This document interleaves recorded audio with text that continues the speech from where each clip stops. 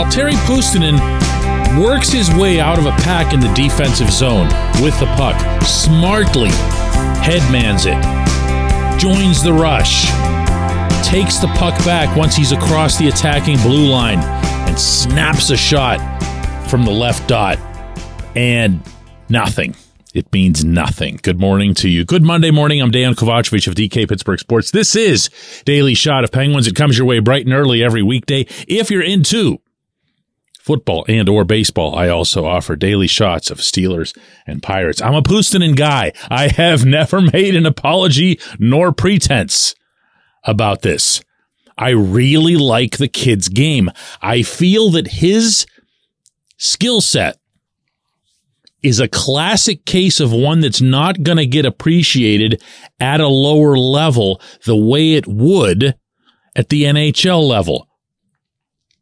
And the parallel that I've used in the past, and I'll repeat it, is that of a young point guard in basketball who makes great passes, who anticipates, who reads better than anyone else on the court, but the people around him don't get it. That, to me, is what Puustinen is. And Puustinen is 25 years old, and he needs a chance. He needs a chance at this level. I am telling you right now that if he doesn't get that chance in Pittsburgh, he's going to get it somewhere else, and you're going to feel it here.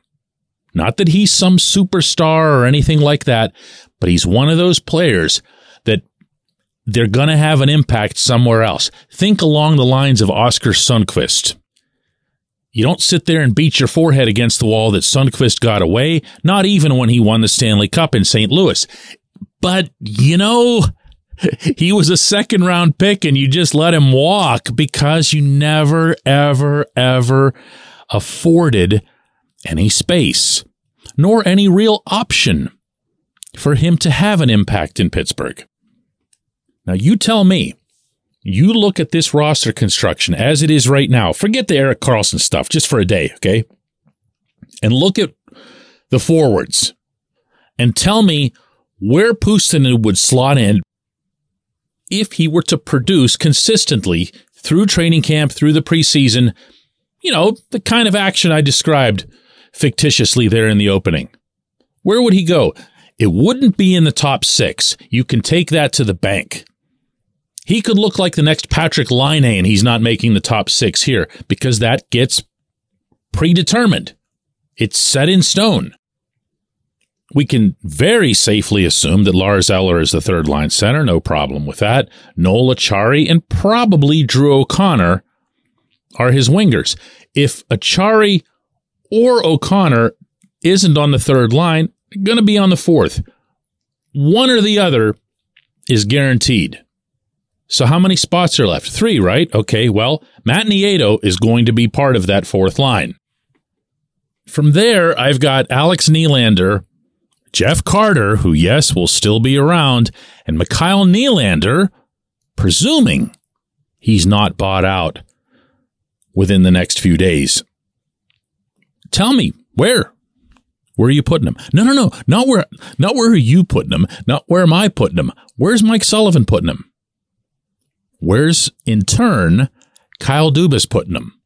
Because Dubas is going to understand in short order, even though he's the boss, the head coach has no problem with sitting players acquired by the boss if those players don't fit his pattern.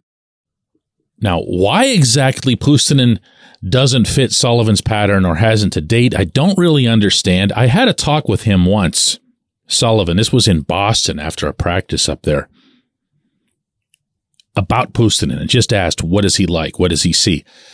And the closest I could come to a criticism, because he doesn't like to do that, especially with a younger guy, you don't want to quash their hope or whatever, but he did say that the one thing that he had hoped to see more from Puustinen is more of a constant energy, a constant motion. Now, if that sounds familiar, he levied a similar criticism or challenge, whatever you want to call it, to Nylander. And Nylander, for the most part, came through in that regard, certainly enough to get promoted.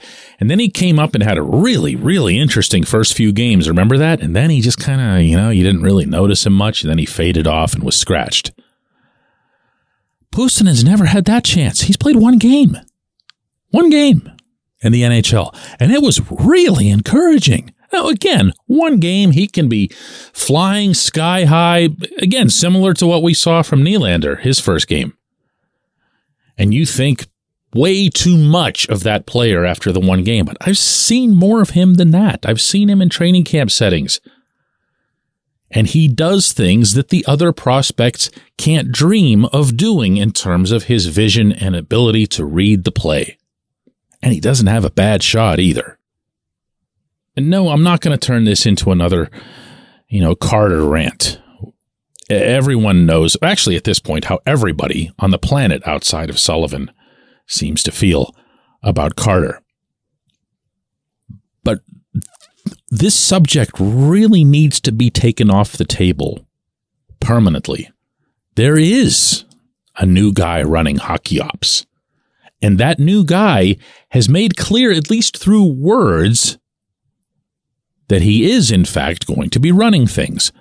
Awesome. Wonderful. This is the time to make sure that that precedent is in place. Because if there's a Puustinen, or let's just go to another position and say Ty Smith. I mean, crazier things have happened, right? Let's say Ty Smith shows out better than one of the left-handed defensemen. Then you think, wow, you could really use some more mobility. Definitely could use some more production from the blue line. Let's keep him around. Okay. Who are you sending out? Or do you already have your mind made up? When we come back, J1Q.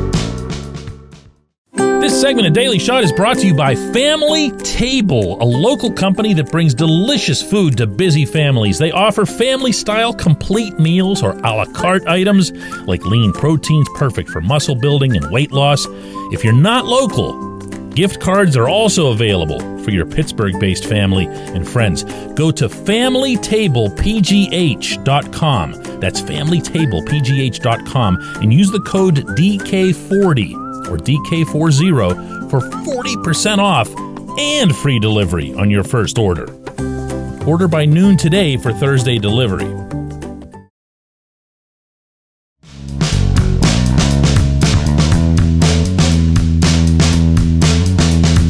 Today's J1Q comes from Eli, who says, DK, we've seen our top power play units stay out for the full 2 minutes way too many times.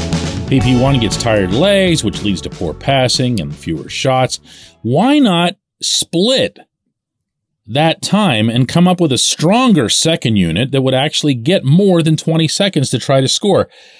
Eli, that comes up a lot in coach speak, particularly head coach speak, since it's ultimately their decision. But what ends up happening, and think about this, and you'll probably be able to identify with it, you have power play one on the rink. More often than not, the initial face-off is going to be deep in the attacking zone. If you win the draw, or even if you lose the draw and go back to your own end and get it and come back in, chances are really good with a power play that's got this many elite possession guys. I'm not suggesting it's an elite power play, but guys who know what they're doing in terms of handling the puck, passing the puck, and have that much familiarity with each other. Puck's not going to come out of the zone in a minute. It's not like there's a buzzer that goes off that chases them off the rink either.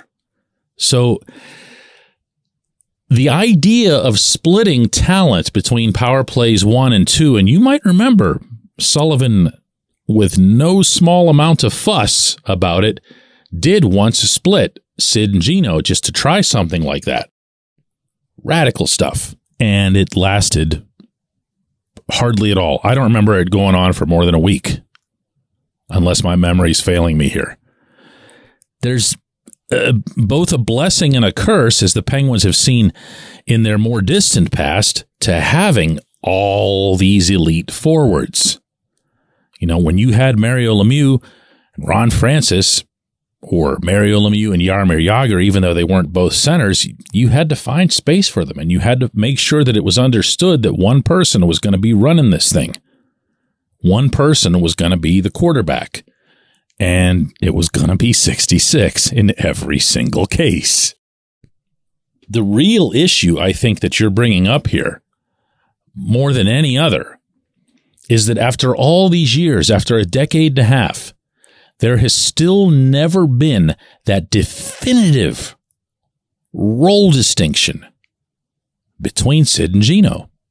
That's not a knock, believe it or not. It's not. It's not a criticism of either guy, including their power play acumen. Rather, it's a statement, I think, about how their styles on the power play don't fit certain power play molds. Is Sid a classic half-wall guy? No. Can he manage the half-wall? Sure, absolutely. Is Gino a classic half-wall guy? No. Does he manage the power play from the point? No. Can he handle either of those things? Sure. Just fine. But when Phil Kessel was here, even though no one assigned Phil to do this, no one said, hey, Phil, you're the quarterback of our power play, it just emerged. Why? Because Phil had a couple of weapons that the other guys on the team either don't have or weren't utilizing in this form, and that was that Phil could either pick you apart with a pass coming off that left wall, or he was a legitimate threat to shoot and score from anywhere on that side of the rink. Now, can Sid and Gino do that? Yeah. Do they? No. Phil would just step right in, and you could picture this in your head. Step right in to the edge of the circle and just let a wrist shot fly, or float even closer when no one would come to him because they were respecting the pass and have an even better angle and really rip one home. That player does not exist on this team. Ricard Raquel has some tendencies where he shows you he's not that guy. Brian Rust has tried, although he would never word it in this way, to be that guy. He's not. Do you have a point man as a quarterback? No, I wouldn't call Chris Letang that. There aren't enough options back there. He'll move it okay, and he'll definitely shoot it okay. And he's gotten a lot better, by the way, at getting the puck through traffic instead of having his shots blocked. Full props for that. But he's not a quarterback either. I did promise not to bring up Carlson on today's show, didn't I? Yeah, I did. That was last Friday. Okay, well, see, I'm not going to get into whether or not Carlson would be the quarterback because he actually kind of would. I appreciate the question. I appreciate everybody listening to Daily Shot of Penguins. We're going to do another one of these tomorrow.